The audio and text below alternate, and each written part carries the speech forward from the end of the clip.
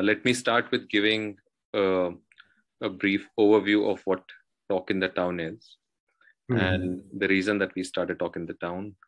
Talk in the Town is a platform that we are creating at Nagrik to provide voice to city-based leaders, visionaries, actors, community leaders, experts from academia, from policy, from government, and general citizens, from small and mid-sized cities, as well as people who have been working in such places, to understand from them that how policy and people can be converged. There has been, for a very long time, a kind of a distance between policy making and the way people perceived it, and making people-friendly policies. And through these conversations, we're just trying to humanize policy and try to bring examples from different and diverse backgrounds and contexts where people have actually taken initiatives, created pathways, created channels for people to get connected with policies. And in that same vein, we've talked to community leaders, we've talked to bureaucrats, and we've talked to people who are working in NGOs which are focused in smaller areas as well, to understand from them that how do they connect with citizens and how do they create this bridge between people who make policies and people who are impacted by them, and if there are ways in which a reverse feedback is possible, where people who are benefiting or getting influenced by the policy can also inform the policy makers. And when we talked to you and you talked about some of the examples of works that you've been doing, that Urban Labs have been doing, it struck us as a very good opportunity that from a very specific realm of urban mobility and transport, we could get your experience as well. So I'll very briefly introduce you, so that I'll let you do the introduction and talk about yourself. But just for the audience, I just want to say that Dr. Abhijit Lokre is the founder and the partner at the Urban Lab Ahmedabad. And he leads the planning and design team working in the areas of urban transport and policy, street design, transit infrastructure, and NMT planning, non-motorized transport planning. He previously was also a associate professor at the Faculty of Planning at CEPT Ahmedabad, and he still continues to teach as a visiting faculty there. With that, I would like to open the conversation with you, Abhijit. And my first question would be, after that I've briefly introduced you, if you could talk a little bit about yourself and about your journey so far. Yeah. Thanks, Tarun, for inviting me and having me here. In a way, we met accidentally. I mean, it was just somebody in my office trying to find out other people who are also working in this area, especially small cities. And that's the way we reached out to you. So that's good. Just like that accident or, coincidence or destiny, whatever. I'm also an accidental transport planner. So my basic degree is not transport planning. I am an environment planner who happened to get a chance to work in transport about 15 years back. My earlier work in Bhuj for about 5 years was more in disaster management, where I worked in Bhuj after the earthquake of 2001. But for the last 15, 16 years now, I've worked mostly in the field of traffic transport planning design. And I was leading the team that designed bus rapid transit projects in many Indian cities: Ahmedabad, Surat, Hubli Dharwad in Karnataka, also some work in Indore and Amritsar in Punjab. So worked on a lot of bus rapid transit projects. That's where I really learned about traffic transport. And that was through my association with CEPT. And about 6 years back, I chose to start my own consulting, called it the Urban Lab, because we wanted this place to be a place where we could experiment. So it was very intentional to be a lab and not be conventional. So that was the idea, and also a place where we could have young people coming in and experiment. That is how the original idea started. For the last 6 years, we have built up a team of 15 people, and we are doing very diverse kind of projects across India. We are doing a lot of sustainable transport projects in Kochi, especially in the Fort Kochi Mattancherry area.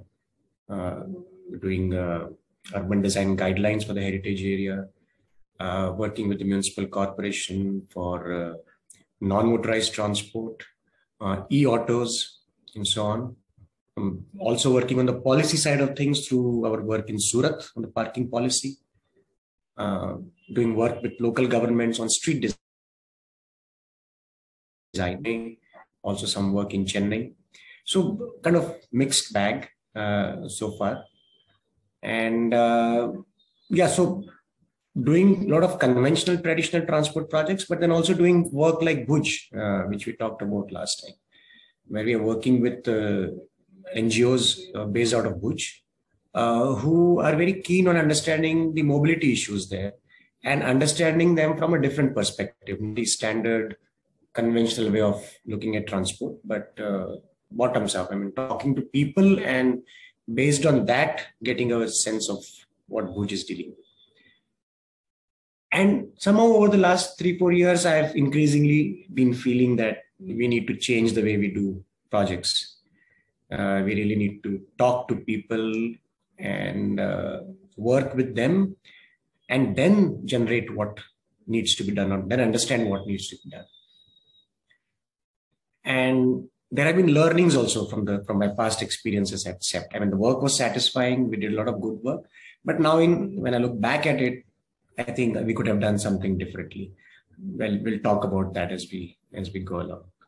Okay, thanks so much. I think that's a very comprehensive overview of the kind of work that you have done in the last decade and a half, I believe. Yeah. And as it seems that a lot of this work has been taking you to people, to citizens. And as you said, that there has been a reflection on how the way conventionally transport planning was done needs to be changed. And I believe that it has been changing. And I think 10 years ago, or actually it's now almost 15, 16 years ago, when the idea of public participation in JNNURM came in, a lot of development authorities or municipal corporations were not really sure that how does that happen.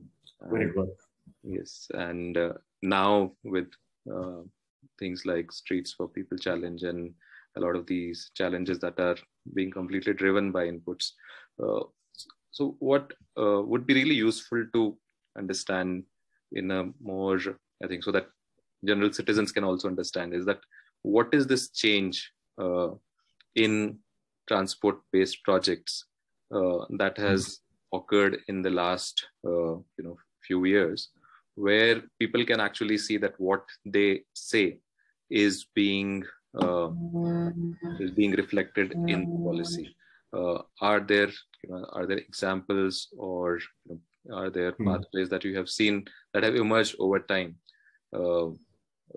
from conventional stakeholder workshop, where you only get the stakeholder responses, but then eventually when the program was designed, people either didn't ask or didn't care to know that what has happened from our inputs, to the scenarios now where the participation is a lot more deliberate.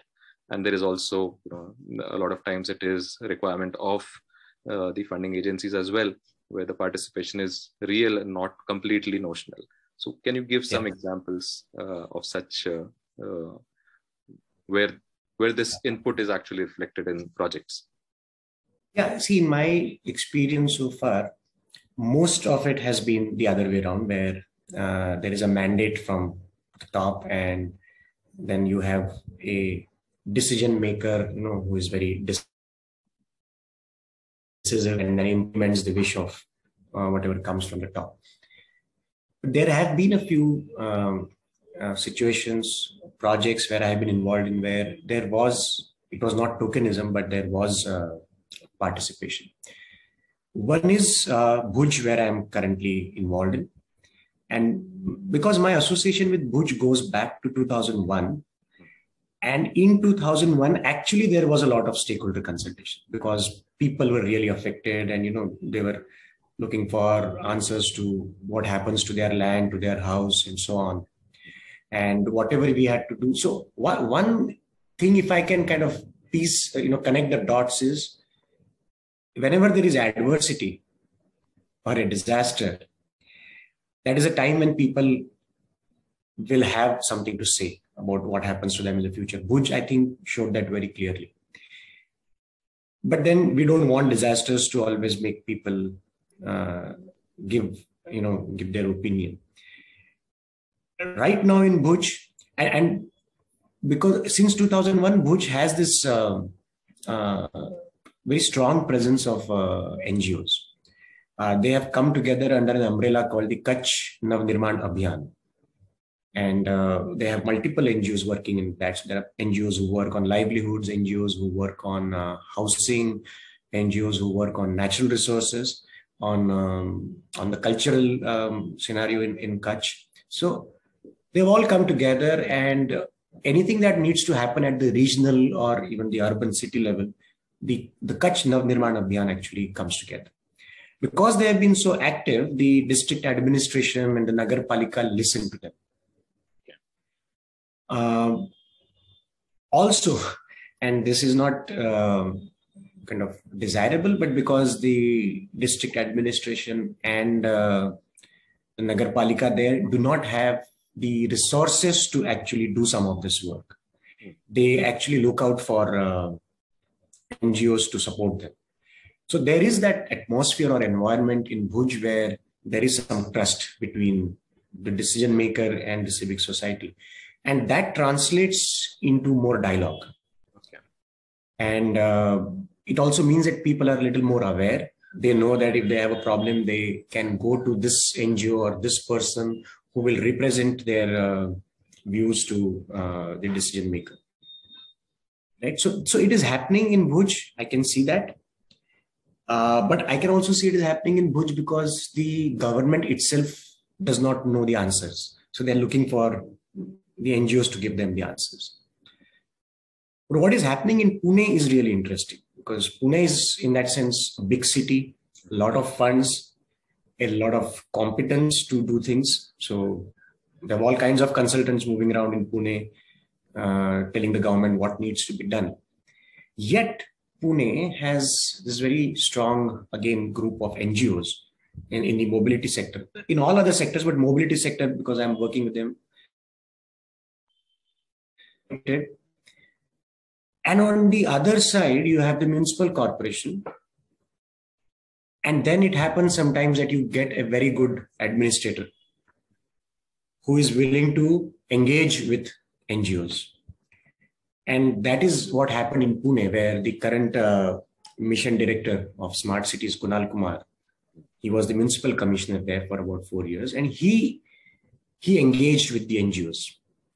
And the NGOs were very demanding. I mean, I have been part of some meetings in Pune, and they were very demanding. I mean, in my experience, some of the things were very direct and very blunt when they expressed to the commissioner. And I got curious. I mean, how can you be so blunt with the decision maker? And you had NGOs like Parisar, headed by Sujit Patwardhan. And then you had the Nagarik Chetna Manch, headed by a retired army officer. They were very straight and direct. You also had ITDP, who was very active in Pune. And when I asked them, they said that the environment with this, our engagement with this commissioner, is that he knows we don't have any vested interest or we don't have an agenda here. So sometimes they were adversaries, sometimes they were partners, and it was happening at the same time. And the commissioner was also very sharp enough to use the people's voices to get his department and his engineers to do things the way he wanted to. Because there is a lot of inherent resistance within the government machinery for certain kinds of things in traffic and transport. And he very cleverly used the people's opinion and the NGOs to get good work done within his. But because of that, and because of a lot of training that happened for his own staff, his engineering staff now actually wants to engage with people. And they actually talk about things that is very difficult for me in Ahmedabad to comprehend, because when I go and talk to engineers in Ahmedabad, they don't get it at all. Why should there be a footpath? That's the standard question. Nobody walks. Why do you want a cycle track? Nobody cycles. But in Pune, they will say, why are you giving such a small footpath? Let's make it wide. That has happened over a period of time because of this engagement of the civic society with the administration at all levels. As a result of this, Pune has actually now they have a pedestrian policy, which was prepared by the NGOs and ratified by the municipal commissioner.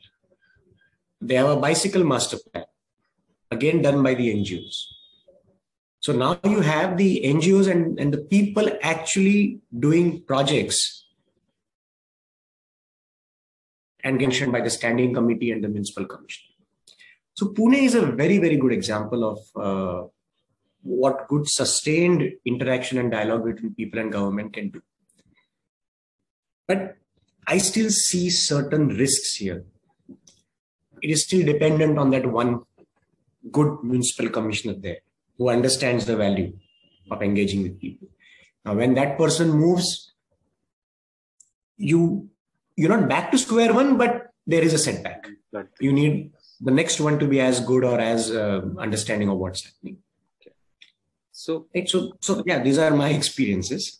So you talked about the Kutch Nirman Sena, and you also talked about a lot of NGOs in Pune. So my question, you talked about a risk from the policy makers side, from the government side of the administrative moving away. I wanted to ask that the organizations which are acting as a bridge, representing larger people's voices, what are their mechanisms through which they are able to represent a larger voice? Like, how do they connect with people and then able to kind of transform that into a language which is understandable to policymakers?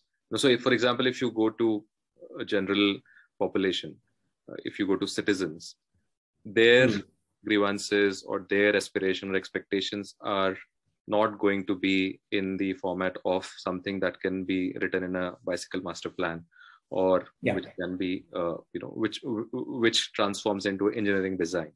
So they are more day to day, they are more mundane, and then they kind of filter through organizations which are community based organizations, and then they get translated or interpreted at the policymakers level. So in a city like Pune, you use the word competent. So there are people who understand both sides of languages, who understand people as well as understand technical ways of doing it. But in smaller and middle-sized cities, that kind of gap may exist, where the problems are still the same in a smaller and mid-sized cities as a larger city as well. But the solutions to be able to inform that from citizens might be difficult, right? So there might be organizations like Parisar or ITDP who are working in cities like Pune, Ahmedabad. But if there are not many organizations like this in a middle-sized city, small and mid-sized city, how does, say, a Kutch I just lost the last bit. Can you just say that last sentence? So I'm just saying that in a larger setup, there might be organizations which can talk the language on both sides. But in a smaller place, are there ways in which, and from your experience of Kutch Nirman Abhijeet, there are organizations that this is still possible, that the general and the mundane can still be provided in a language which can be converted into See, Bhuj is, I think, an outlier in that sense, where you have a body of NGOs who can express or who do express the people's views and opinions and their needs in a way to the decision maker. But my experience of in so far has been that we lack this in smaller cities to a large extent. This articulation of views to decision makers. And that I think is a big gap we have now. And one of the things that, as I told you last time, is we are getting interested in is how do we bridge this this gap. So any reflections from the kind of organizations that you have worked in Ahmedabad or Pune, that who are the people in these cities who kind of helm these organizations, and how do they kind of spread out and are able to bring diverse voices together? That how do they become citizens' voice?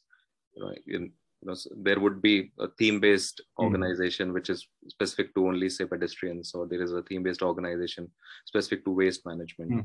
But then they still have kind of a constituency, and then they are come together and then are able to talk. But what are those features or factors that allow them? Like in Dehradun, for example, we were talking about it, and the person said that that Dehradun has a very latent academic side to it. There are a lot of people who are very knowledgeable, who are aware of issues, and who know how things should be and how something is not right. And if you just get one person to kind of marshal and mobilize, there is enough latent force to kind of, even if they just show up as walkers, you still have people on the ground who can say that there is a force to reckon with. So in larger cities, what are some such factors? Like what gets people? Tarun, I think, so in a way, I think you gave some part of the answer when you talked about Dehradun. My sense is that a city like Pune, again, which has this very strong educational context and background where people are very knowledgeable, people think that they're very knowledgeable, they have an opinion and they want their opinion to be heard. It's a very cultural thing in Pune. If I compare Pune to Ahmedabad, so I have studied in Pune and I have connections in Pune, so I know a little bit, and I have stayed in Ahmedabad for 20 years now, so I know some of Ahmedabad. Ahmedabad is not like that. Ahmedabad is in that sense a very commercial, business-minded, oriented people here. There are good NGOs, but it's nowhere. They are working at nowhere the level that Pune is working, or even Bangalore. Bangalore has some very good NGOs who are making their voice heard, who have come together and who are organizing for some causes. So I think one is the culture, one is the context in those cities. I think that makes a huge, huge difference. Again, traditionally, Gujarat has had a very strong bureaucracy. And the top-down approach is very, very strong here. I mean, if you look at the Act, the Gujarat Town Planning and Urban Development Act, it has all the right words. It talks of consultation when you prepare the development plan. It talks of consultation when you do TP schemes. But these are not really serious consultations. It is a tick mark to be done because the Act says so. Decision making is still top-driven. I know many of my friends in Gujarat will not agree with this, but I think Ahmedabad has a long way to go in this. The reason I think is the context, the culture that is there in that city. That there are certain cultural factors, contextual factors, which kind of lead to citizen voices being more active in certain places, and that is missing in a lot of small and mid-sized city context. So since we have an example that you talked about, so we thought that maybe we circle back to Bhuj, and you referred to it as a civil society, like the vision is being kind of designed by the civil society. So maybe if we can talk a little bit about how the work in Bhuj is kind of being informed by voices of people, and what are some of those aspirations, and how some of that aspiration is being kind of at least being channeled into decisions which will eventually physically show up as a mobility solution. Correct. Let me give you some examples from our work in Bhuj.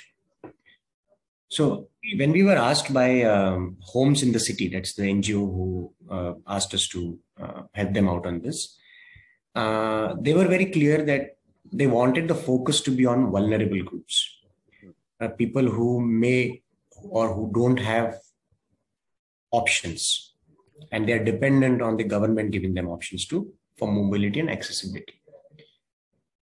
Now, the traditional way in which transport planning is done is that you go and you look at the road network, you analyze, you do the traffic counts, you do speed delay surveys, and using all types of quantitative data, you come and say, okay, this is the problem at this junction, this is the problem on this stretch. यहाँ पे parking कम है, वहाँ पे parking ज़्यादा होना चाहिए, या it's a very number game in that sense. But it does not really tell you what the people are dealing with. I have a theory that people who have their own vehicles, people like me probably, are not even expecting the government to do. We have made our choices. We have figured out where we want to stay. We have figured out we need this kind of vehicle. We are not dependent on the government. And because of that, we do not appreciate what people who don't have a choice go through. In Bhuj, it was an eye-opener for us. The first meeting that was organized was with school-going girls. And remember, this was during COVID time, so it was anyway online teaching. But what the girls told us was very interesting. Bhuj had a bus service just before COVID started. And apparently it was a very popular service. And it was used by a lot of people who didn't have a choice, who didn't have a vehicle. The fares were reasonable. The buses were clean. And schoolgirls, they told me that they found it to be safe. Because the other option was what is known as the chakras, or the shared auto rickshaws, in which they would put up 10 to 12 people. And it was overcrowded. There were all kinds of people could mix in that. The girls told me that because, and before COVID, the bus system stopped because of financial viability issues for the operator. Now these girls didn't have a choice. They could either walk, or they could cycle, or they could take a shared auto rickshaw. Some of them told me that they have stopped going to school. Now, this cannot be captured through any surveys on ground by counting the traffic at the junction, right? This was shocking. And I was like, they said that my mother says that I cannot send you on a cycle because it's not safe. And walking is really far. It's really far. So we stopped going to school. That was the first group. The second group were a group of working women. And the same story. They were dependent on the bus service. When it stopped, that lady, who was actually a street vendor, she used to sell some eatables at some point in Bhuj, had to walk 7 to 8 kilometers one way and 7 to 8 kilometers back just to keep the business running. Earlier, there was the bus. So now she says, I walk an hour and a half to go there, an hour and a half back.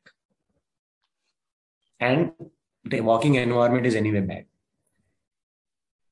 There were many such, responses from people. And then when we had this visioning exercise where we invited a lot of people, and when I made this point, when I was discussing our findings, the vice president of the Nagar Palika was adamant that this could not be possible. मेरे शहर में कोई लड़की transport नहीं होने की वजह से स्कूल नहीं जा सकती, ये हो ही नहीं सकता है. वो लड़की को लेके आओ यहाँ पे. She refused to believe. So we said, sure, these are the findings that we had. So, but see, people, I really got it that day that people, I know that she is a career politician. She has been in politics for a long, long time. She knows about going and talking to people, but she says that this cannot be. That girl cannot have left school. That was an eye opener for me. I'll give you another example, not from Bhuj, but again from another project that we had worked on. So there is this NGO in Ahmedabad called INHAF, the India Habitat Forum, headed by Kirti Shah. Maybe you have heard of him. So Kirti Shah had approached me about 4 years back when I had just started the Urban Lab, and he knew that I had worked on the Ahmedabad BRT. So he asked me, can we work together? And I want to represent the people's voice on Ahmedabad BRT. He said, Ahmedabad and Pune, dono BRT ka humko, we want to get the people's voices on this. What are the issues? And he asked me a set of questions. And he said that I don't believe in the BRT. He asked me a set of questions and, why are we taking away space from other people and this is not working? And I was very smug in my knowledge that BRT is good. I know the technicalities of the BRT and I explained him all the logic behind it. And then he pointed out that in spite of that, why is there no acceptance of the BRT in Ahmedabad? Why is there so much resistance to BRT in Ahmedabad? Probably when you worked on this, you didn't listen to people. You never went to the people. And I said, yeah, we really didn't go. It was a project pushed through by the government with a very able administrator who had a job to do, get it done in so much time without cost overruns. And we supported him in that. So anyway, I started working with INAF on this. And we did again a lot of surveys of people who are actually traveling by bus in both Pune and Ahmedabad. And in Ahmedabad, the results were again surprising, again an eye-opener for me. What they were dealing with and what I was said that I could provide, I am an expert on BRT, were completely different. They were dealing with issues like the drivers are rude. Sometimes the buses are overcrowded. A lady said that the doors have automatic opening and closing and she got stuck and her hand got fractured and she had a big story about it. And people had all kinds of views about what could be done to make it better. And finally we came out with a report. And in that, one of the things that people were talking about is affordability. They were not really interested in the design. What is the width of the curbstone and what is the bus height and how are the seats, which we had designed a long back. But they had other issues. They had issues like, we do trip chaining. Especially women, we go out, do one thing and we have to do multiple tasks. We have to purchase vegetables, then we have to drop the kid at the school, then we go to our workplace, and then on the way back, we do something else. So how does BRT address trip chaining? I had no idea because that was not what I was taught to do. I was taught to go and do household surveys, and household surveys where there were data sets, and then you have to analyze the data and say, okay, this is the trip pattern, this is how people are moving in the city, and assign trips and assign routes. So again, big eye opener for me that talking to people is really, really critical. Why? That one question that Kirtiji asked me is, why is BRT not accepted? And I could get that. It is not accepted because we never went to people. We never asked them what are their needs. We said, we are building a beautiful BRT, take it. You better take it and you better like it. Right? I'm still proud of the system, but in hindsight, I think we could have done things a little differently, engaged with the civic society a little more. So, if it was done, and for example, if and we don't need to specifically talk about the BRT project, and we know what happened in Delhi, and but it's still the system in Indore is still among the ones which is running better. But in Bhopal, there are very similar issues as well. Yeah. Pranjal would know about that, right? Yes. Yeah. So when one looks at a very rigid kind of supply side solution, where once you have put, you have to either you take the Delhi route and like completely dismantle. But if you have put it there, and a metro is even a bigger, Oh my, supply side that is solution, another. and it would be like it would be not easy if somebody was to do something similar that you did with what Mr. Shah asked you to do in, say, a tier 2, tier 3 city. Once they put the metro in there, and that why it is not accepted. So if this was done before, if something like this where people's opinions were taken before, what kind of changes can be made? Like is there a way in which we can tell general citizens, like people, that in your city people are talking about, say, installing a BRT, or they are talking about light rail, or they're talking about a metro, but if somebody came asking and you were to tell things, are there ways in which decisions could be different?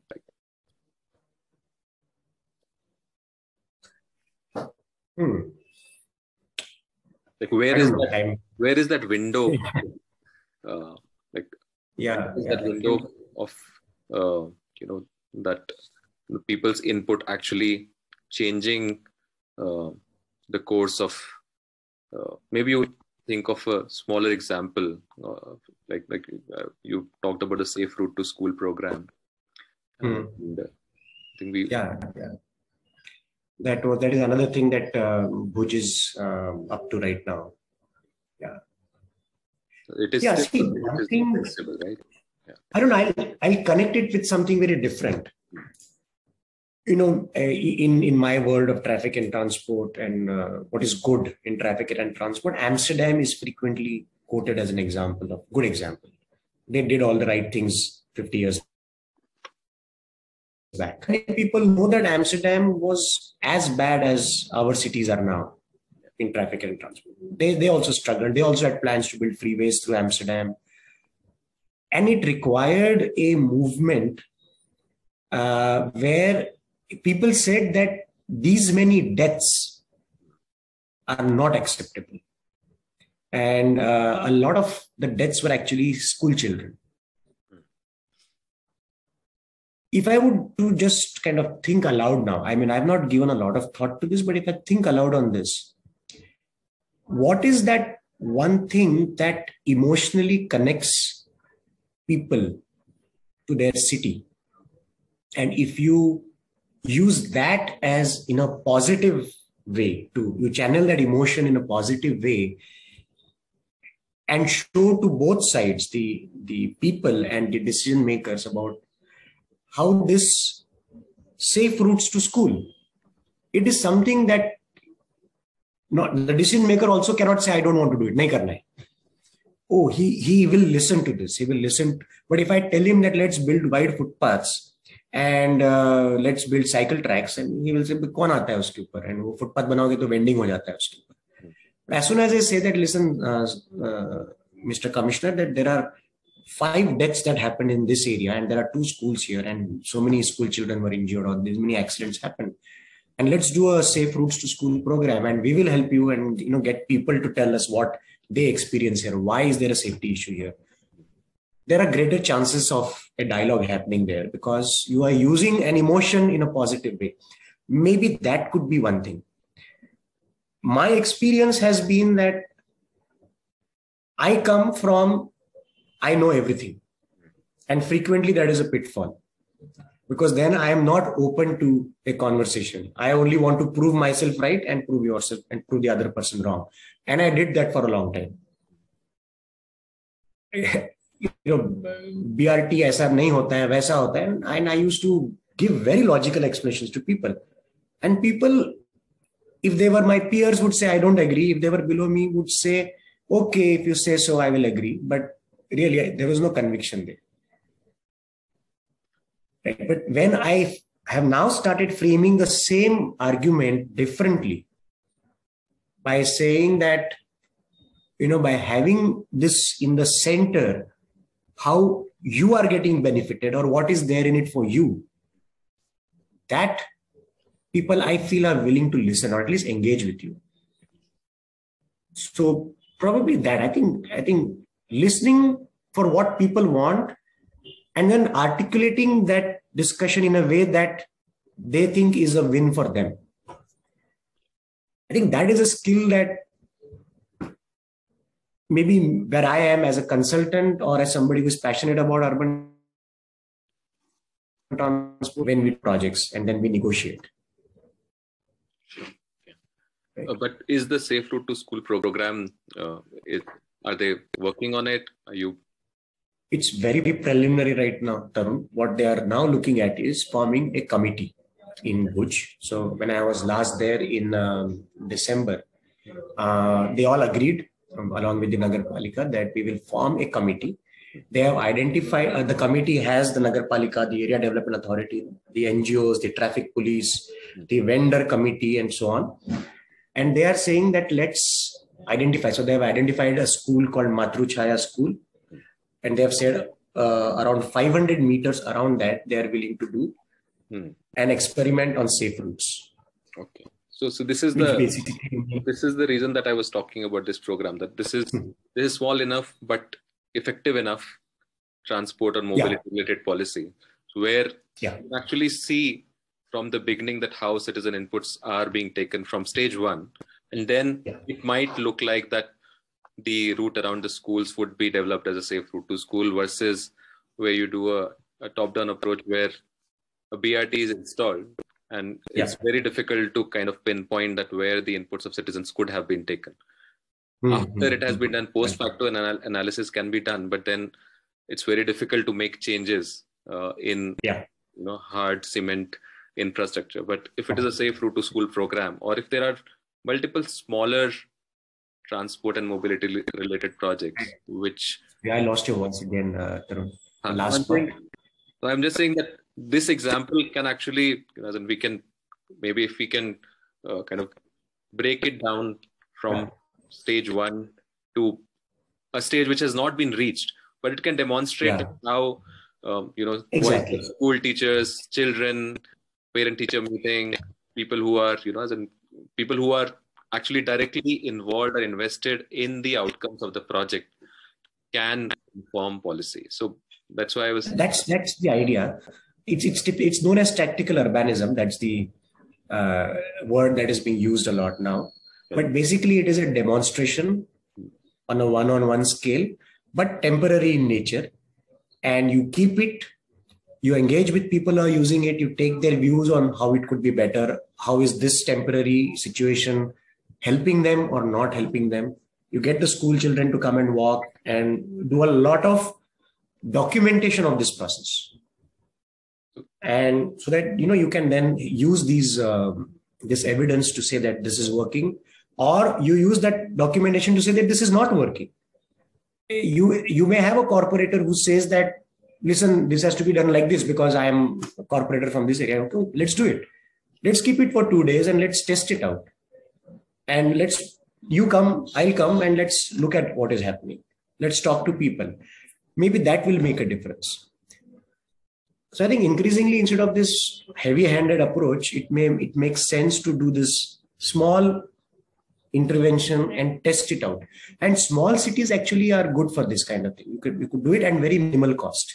Small cities typically face this cost issue. They don't have the budget to do large projects.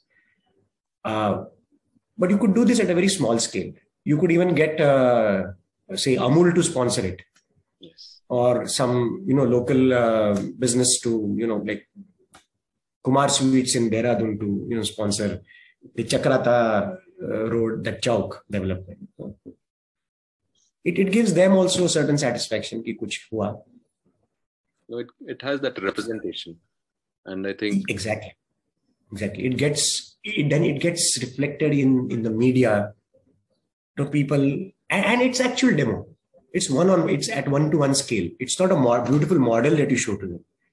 They are the part of that model. They are there.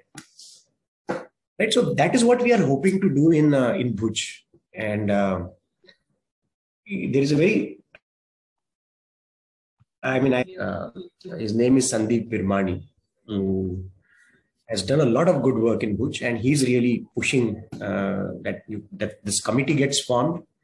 One is the Safe Routes to School program, and then there is another street in Bhuj, which is kind of a main street for them in front of the bus station. And they have the vegetable market in the morning from 5 to 7. So that entire space in front gets used by different stakeholders in different ways at different times of the day.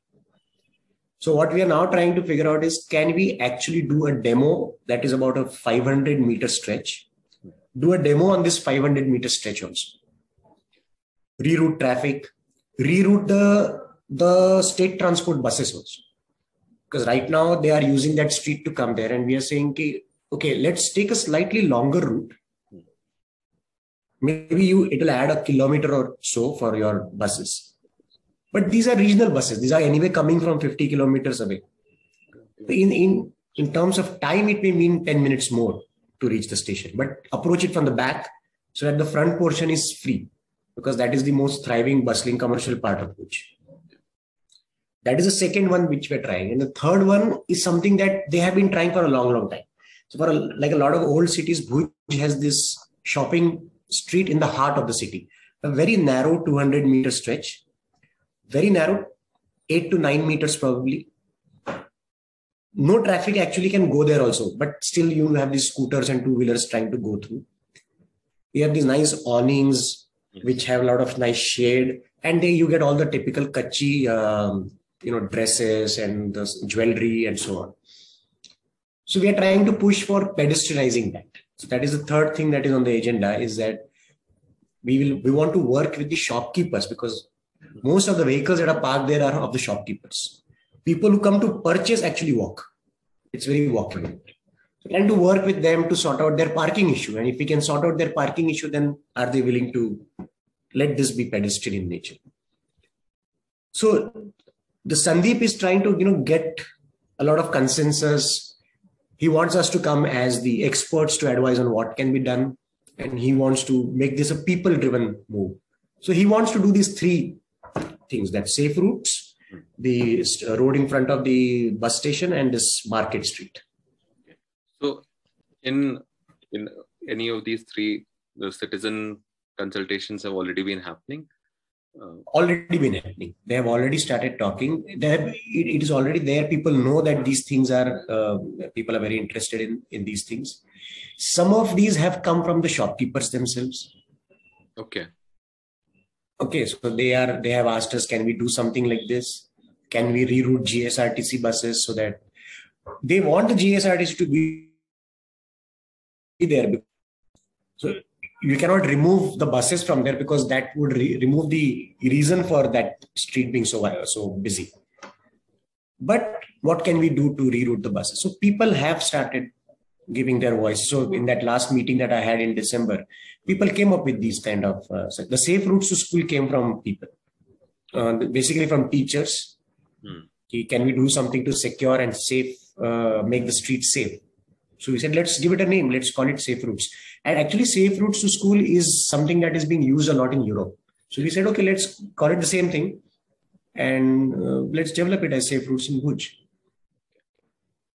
And right now, what we are trying to do is finding out whether there are any funds available for doing the in future interventions. Yeah.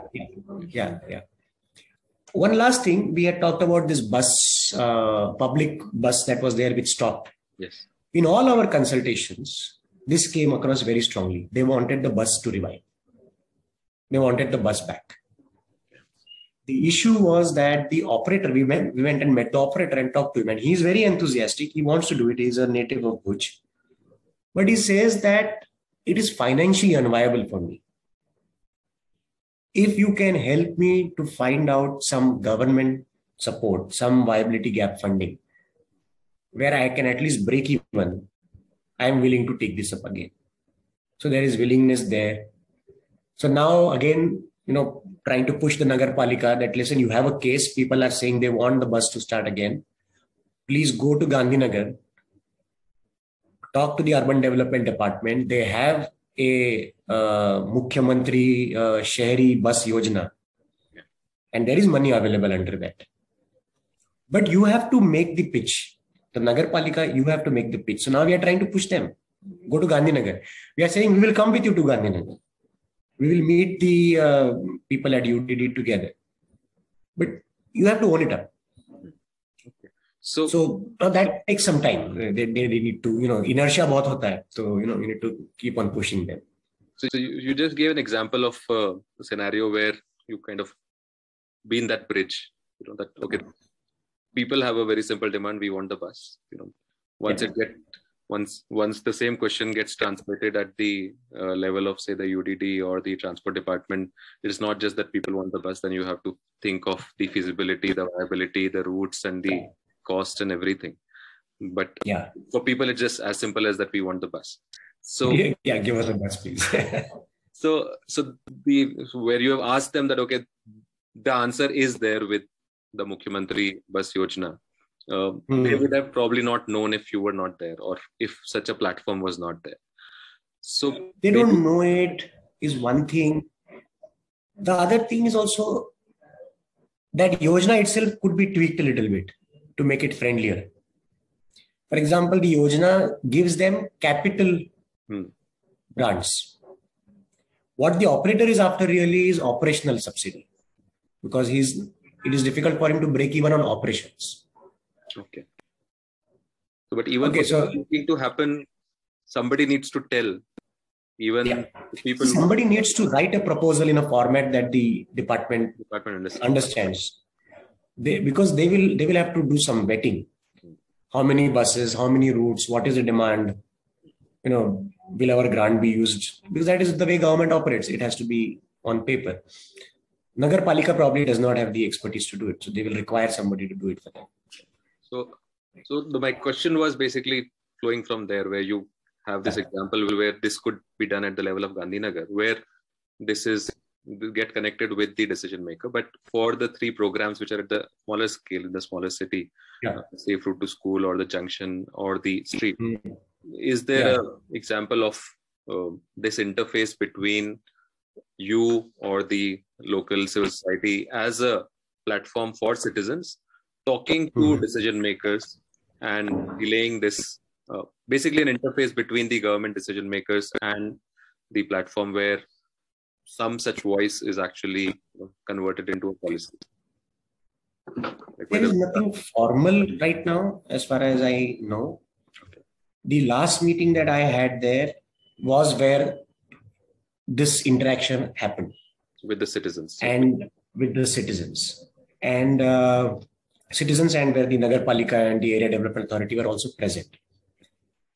What we are trying to do and what Sandeep is trying to do in Bhuj now is forming a committee, which has representatives from the groups that were present there.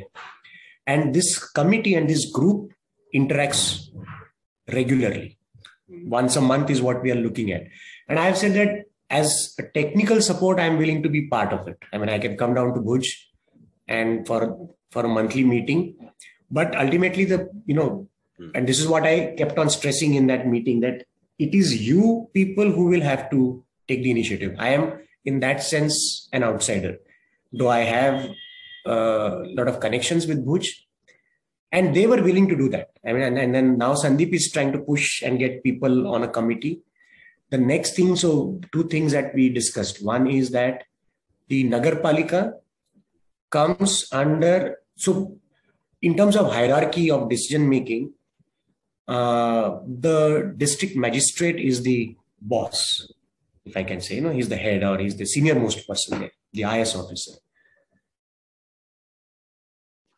His duties, he is actually not supposed to look after urban issues or urban transport issues. It is not part of his mandate. But invariably he gets involved because he's the senior most person.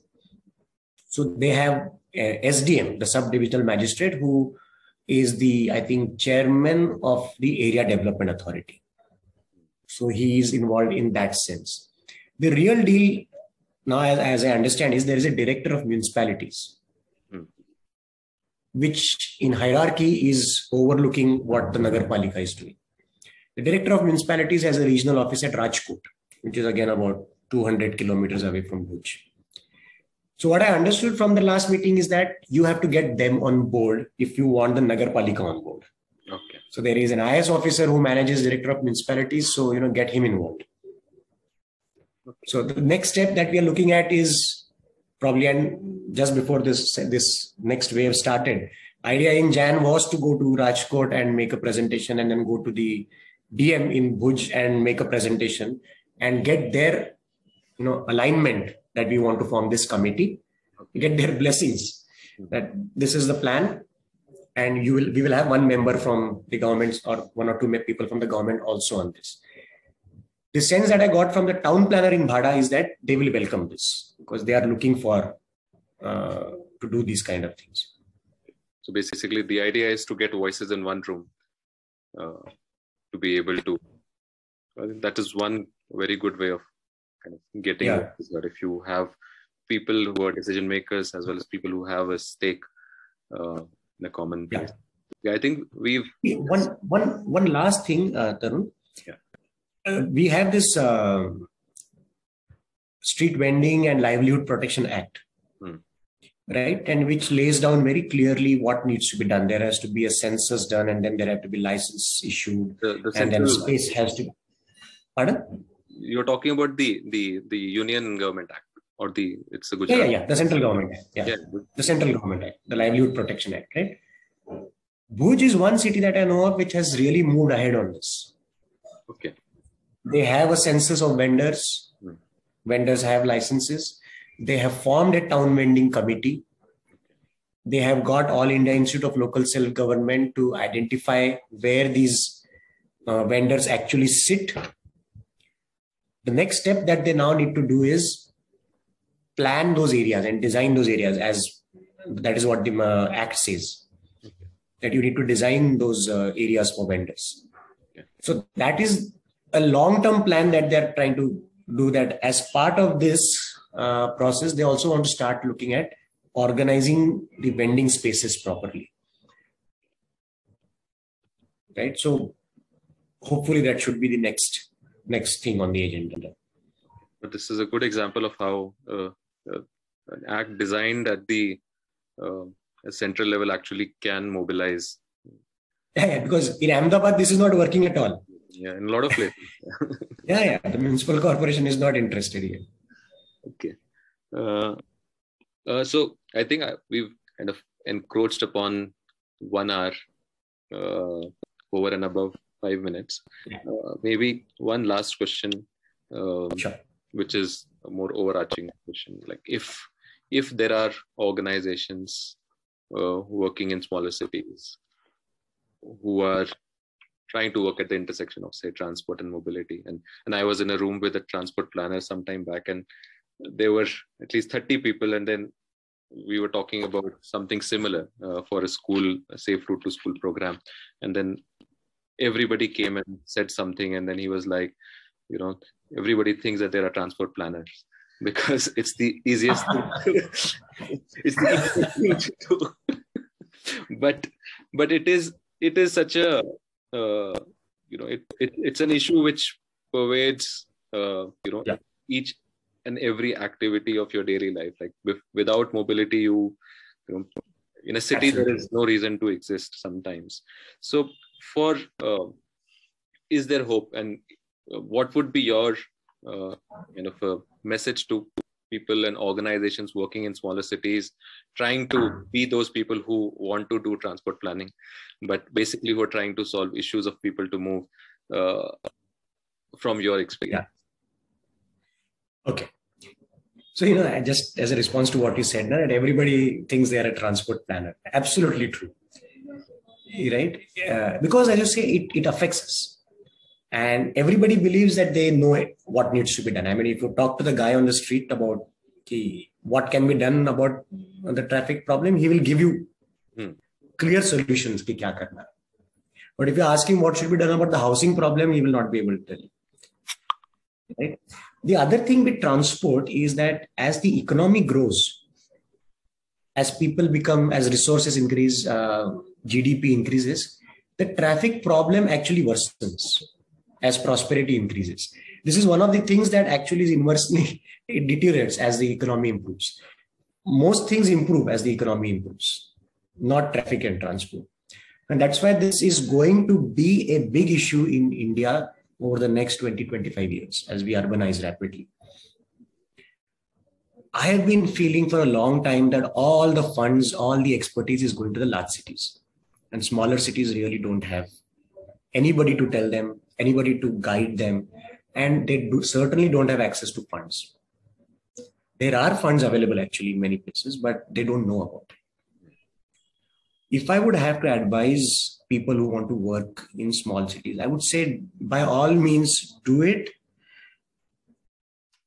20 years, 15, 20 years of working, I have lost more battles than I have won. And I am still hopeful.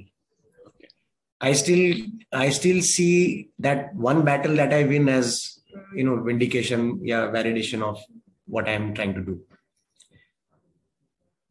I also believe that because I teach every year, 15, 20 students go out with some positive message to give out in the field of urban transport. So I look upon it like this, that something will transform, something will change. Streets for all will happen, transport for all will happen. Small cities, they only require some helping hand, some guidance, and some access to funds. We have been, even at Urban Lab, we have been very keen now, and we are moving on. We want to start an NGO. So the consulting does what it does, and there are people to manage it. I personally want to move on and do something else which is more meaningful and helps people, especially in small towns. Like last time you told me about Dehradun and from Panchgani, right?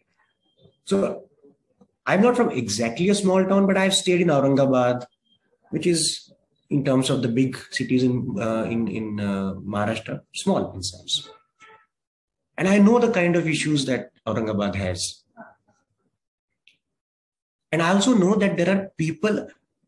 Okay, let me put it the other way around.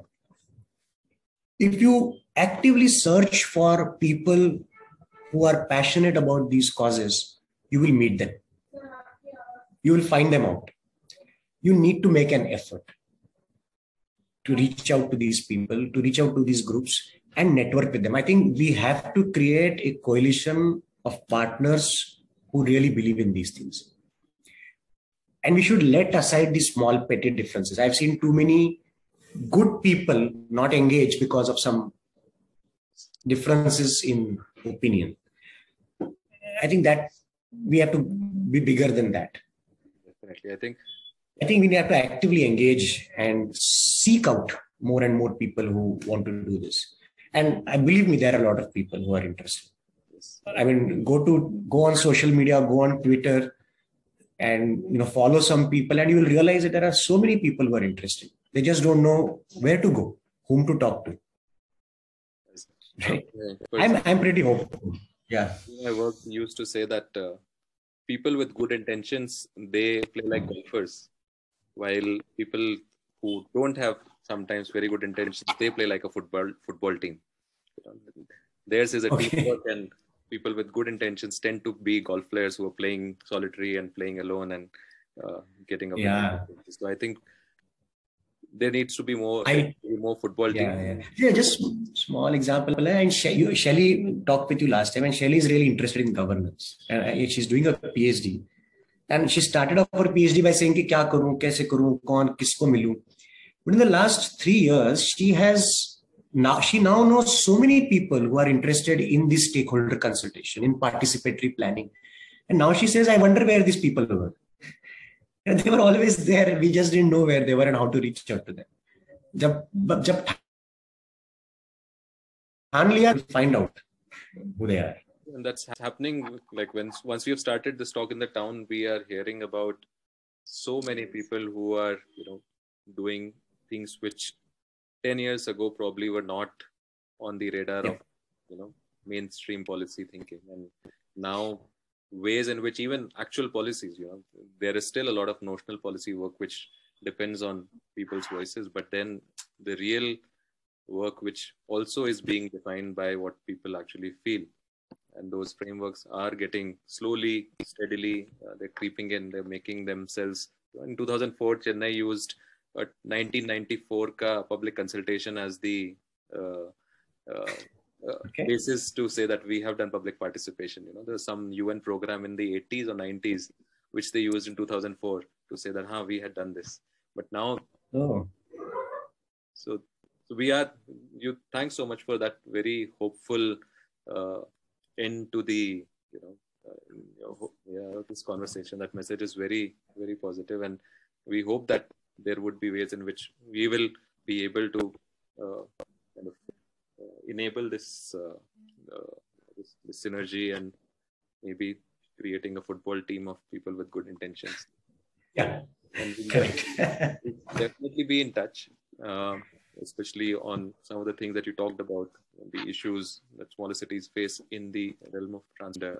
Let's stay in touch, and we have the recording, we'll be processing it, and then we will be putting it out. And I think there would be there are a lot of open-ended threads that we would like to pick up Sure. future as well. And thanks again. Thanks, Arun, for having me here. Thanks.